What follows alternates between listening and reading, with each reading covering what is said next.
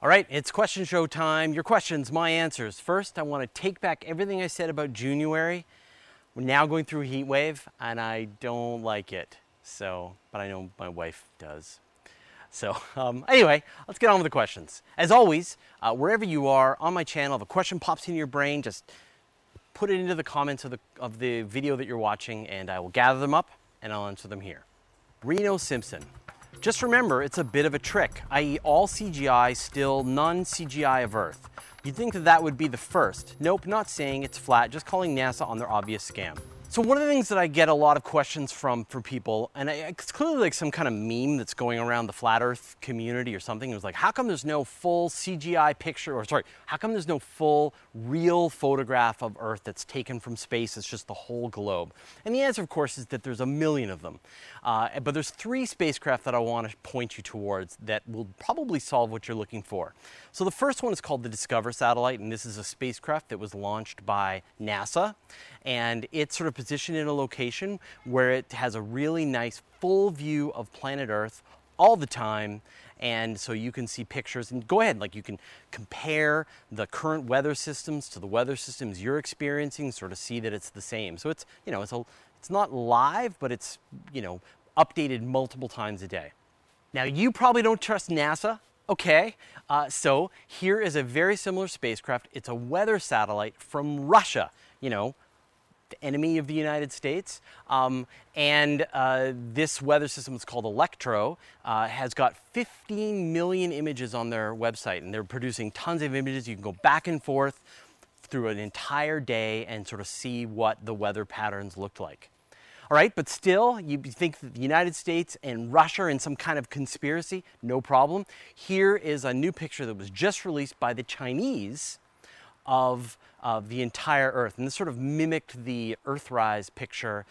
This was a new satellite that was just launched a couple of weeks ago, and it's going to be going to past the far side of the moon and act as a communications relay for a rover that they're sending to the far side of the moon. So China, Russia, United States, all in some kind of vast conspiracy. Or maybe here's a bunch of really cool full images of the Earth taken in almost real time, all the time, that you can go and look at anytime you want.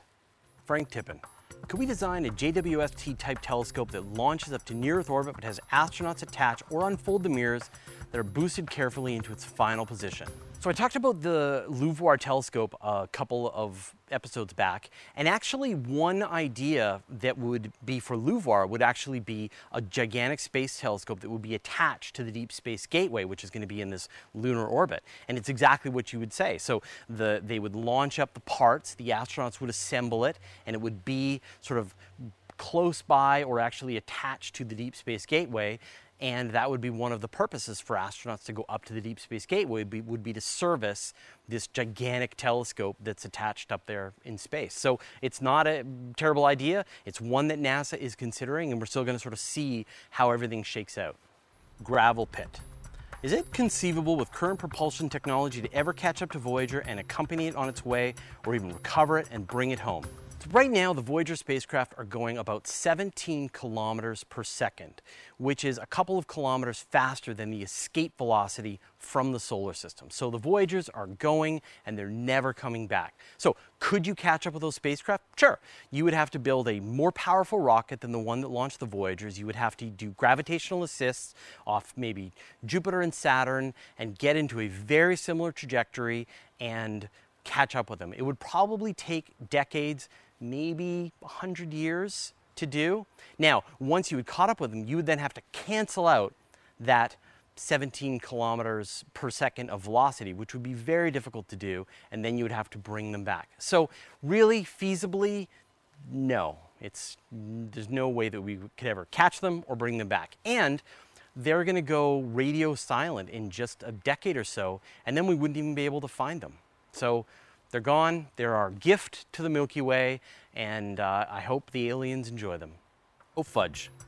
Could Jupiter be used as a gravity lens? Man, that is a great question, and I'll get to the answer in a second. But so this idea of a gravity lens, right? There's this thinking, this calculation that goes, if you take a telescope out to about 1,000 AUs, astronomical units, so the distance from the Earth to the sun, out away from the sun, and you set up this telescope, the gravity of the sun would act as a natural lens, a telescope lens, would create this Einstein ring around it. And so if you use the coronagraph, which we talked about, and you block the light from the sun, you would be able to see this magnified object in this sort of lens around the sun. And then you could sort of take that lens and you could reverse engineer it, and you could have a telescope that would let you see surface features on planets orbiting other stars. Now, I see what you're thinking, which is like, well, could we go to Jupiter? Jupiter's smaller, easier to get to, maybe practice the techniques there, and then,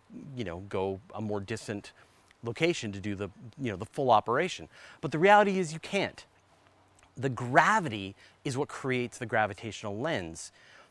The stronger the gravity, the sort of shorter, the closer you have to be or can be to actually capture the images. So actually Jupiter, with its lower gravity than the sun, would mean that you would have to be significantly farther away than if you were going to use the sun. Like much, much, much farther. I haven't done the exact calculation, but you'd have to be so much farther. So in fact, using the sun as a gravitational lens is a lot easier than using Jupiter as a gravitational lens, because the sun's gravity is much stronger. The ideal situation would be to have, say, a black hole nearby or a neutron star. That would be, you could be even closer. So unfortunately, Jupiter will not make a good gravitational lens as a powerful telescope. Fugal. Has the planetary dust storm on Mars killed the rovers then? Not yet. Well, the Spirit's dead. And Curiosity is going to be fine because it has an RTG, a radioisotope thermoelectric generator, which is a chunk of decaying plutonium. But Opportunity is the one that is at risk. And we won't know if Opportunity is going to survive this storm for a couple of weeks until this gigantic dust storm wraps up. And it is a big, very darkened dust storm, the most significant, most powerful dust storm that has really been witnessed in modern history on the surface of Mars. So Opportunity is in for a pretty rough ride. Obviously, the folks at NASA are hopeful. They've built the probe. They've managed its batteries very carefully. It's got other ways of keeping itself warm. And hope is that the dust storm will wrap up in time, that Opportunity can, dust itself off and continue its operations just like normal. But it's entirely possible that this will be the end of Opportunity, just like it was the end of Spirit. Evolution Inc. If you made a YouTube Red documentary series, I think it'd be the only thing I'd happily pay for. Aw, thanks. I just got YouTube Red here in Canada. I feel like I'm no longer a second-class citizen. I can watch videos without advertisements, and I can download videos, and I can listen to music and all the good stuff that Americans have enjoyed. So, but yeah, YouTube Red. YouTube, if you're listening, I would be glad to do a YouTube Red. It would be great. I do a really good job. So if you're at YouTube or you have friends who know how to get YouTube Red shows done, pass my name along. Tiago Faria. Born too late to explore this world, born too soon to explore the galaxy. Depressing. Oh man, you're not born too late to explore this world, and you're not born too early to explore the galaxy. I love to explore my surroundings. I live on Vancouver Island, which is a fairly big place, and I've only explored a fraction of the island. And one of the happiest things that I like to do is I get my GPS, I start up a GPS track, and then I just go to places, trails, roads, streets, mountains, places I know I've never been, and I find amazing new things all the time. And we're never gonna find a place that's within a reasonably close area that is anywhere as interesting as planet Earth, right? We've got mountains and forests and lakes and rivers and oceans and ice caps and the Arctic regions and different kinds of animals and plants and insects and all kinds of stuff. So this planet itself needs tons of exploring. And even if you're not the first person to climb Mount Everest, these things will be new to you. So get out there and explore the planet. There's so much to do. And you'd be amazed how much fun you have as you just get out there and go places that you've never been. Same time though, I think you're gonna see the technology for exploring the solar system is rapidly advancing. And so depending, I think it's gonna happen within my lifetime, and I'm an old man. So I'm sure you'll be able to explore if you want. But I think, once you get out into the solar system, you got comets, right? You got balls of ice, you've got asteroids, which are chunks of rock, and then you've got the moon, which is rock with more rock and powdered rock, and then you've got Mars, which is, rock and dust and sand and more rock. So Earth should be able to keep you pretty busy. And don't worry too much about what's out there in space. Let robots do a lot of that exploring. That's my opinion anyway.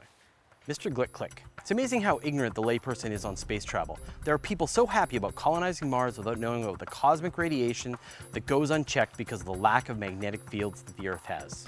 I think there's two parts to this, right? There's the kind of people who wonder at the possibilities of some other world and were maybe raised with science fiction, and they think that Mars is going to be like, it's going to be like a desert, it's going to be like Dune, or maybe it's going to be like, some other TV show or movie that they've seen. And of course, the reality is that Mars is going to be brutal and really hard to live on, and the radiation is going to be constant, and death is around every corner. For now. Later on, it should get safer and safer and safer. But for now, being one of the people who explores space is an incredibly dangerous thing.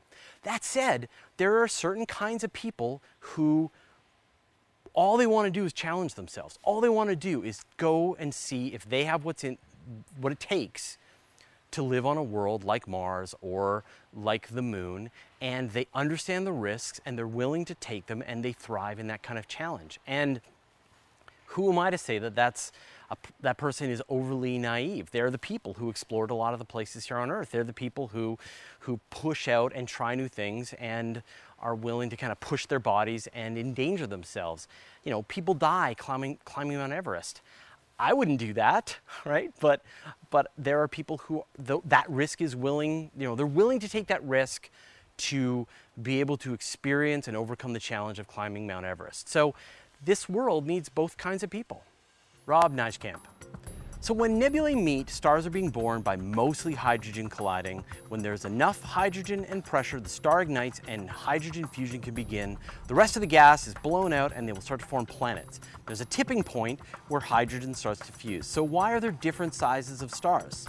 The size of a star, the mass of a star, is limited by the amount of star-forming material that it can get its hands on in the star-forming nebula. So imagine like a big star-forming nebula, right? You've got a big cloud of gas, and then various parts of it start to combine down and kind of tear off and start to form into these pockets where these stars are going to be formed.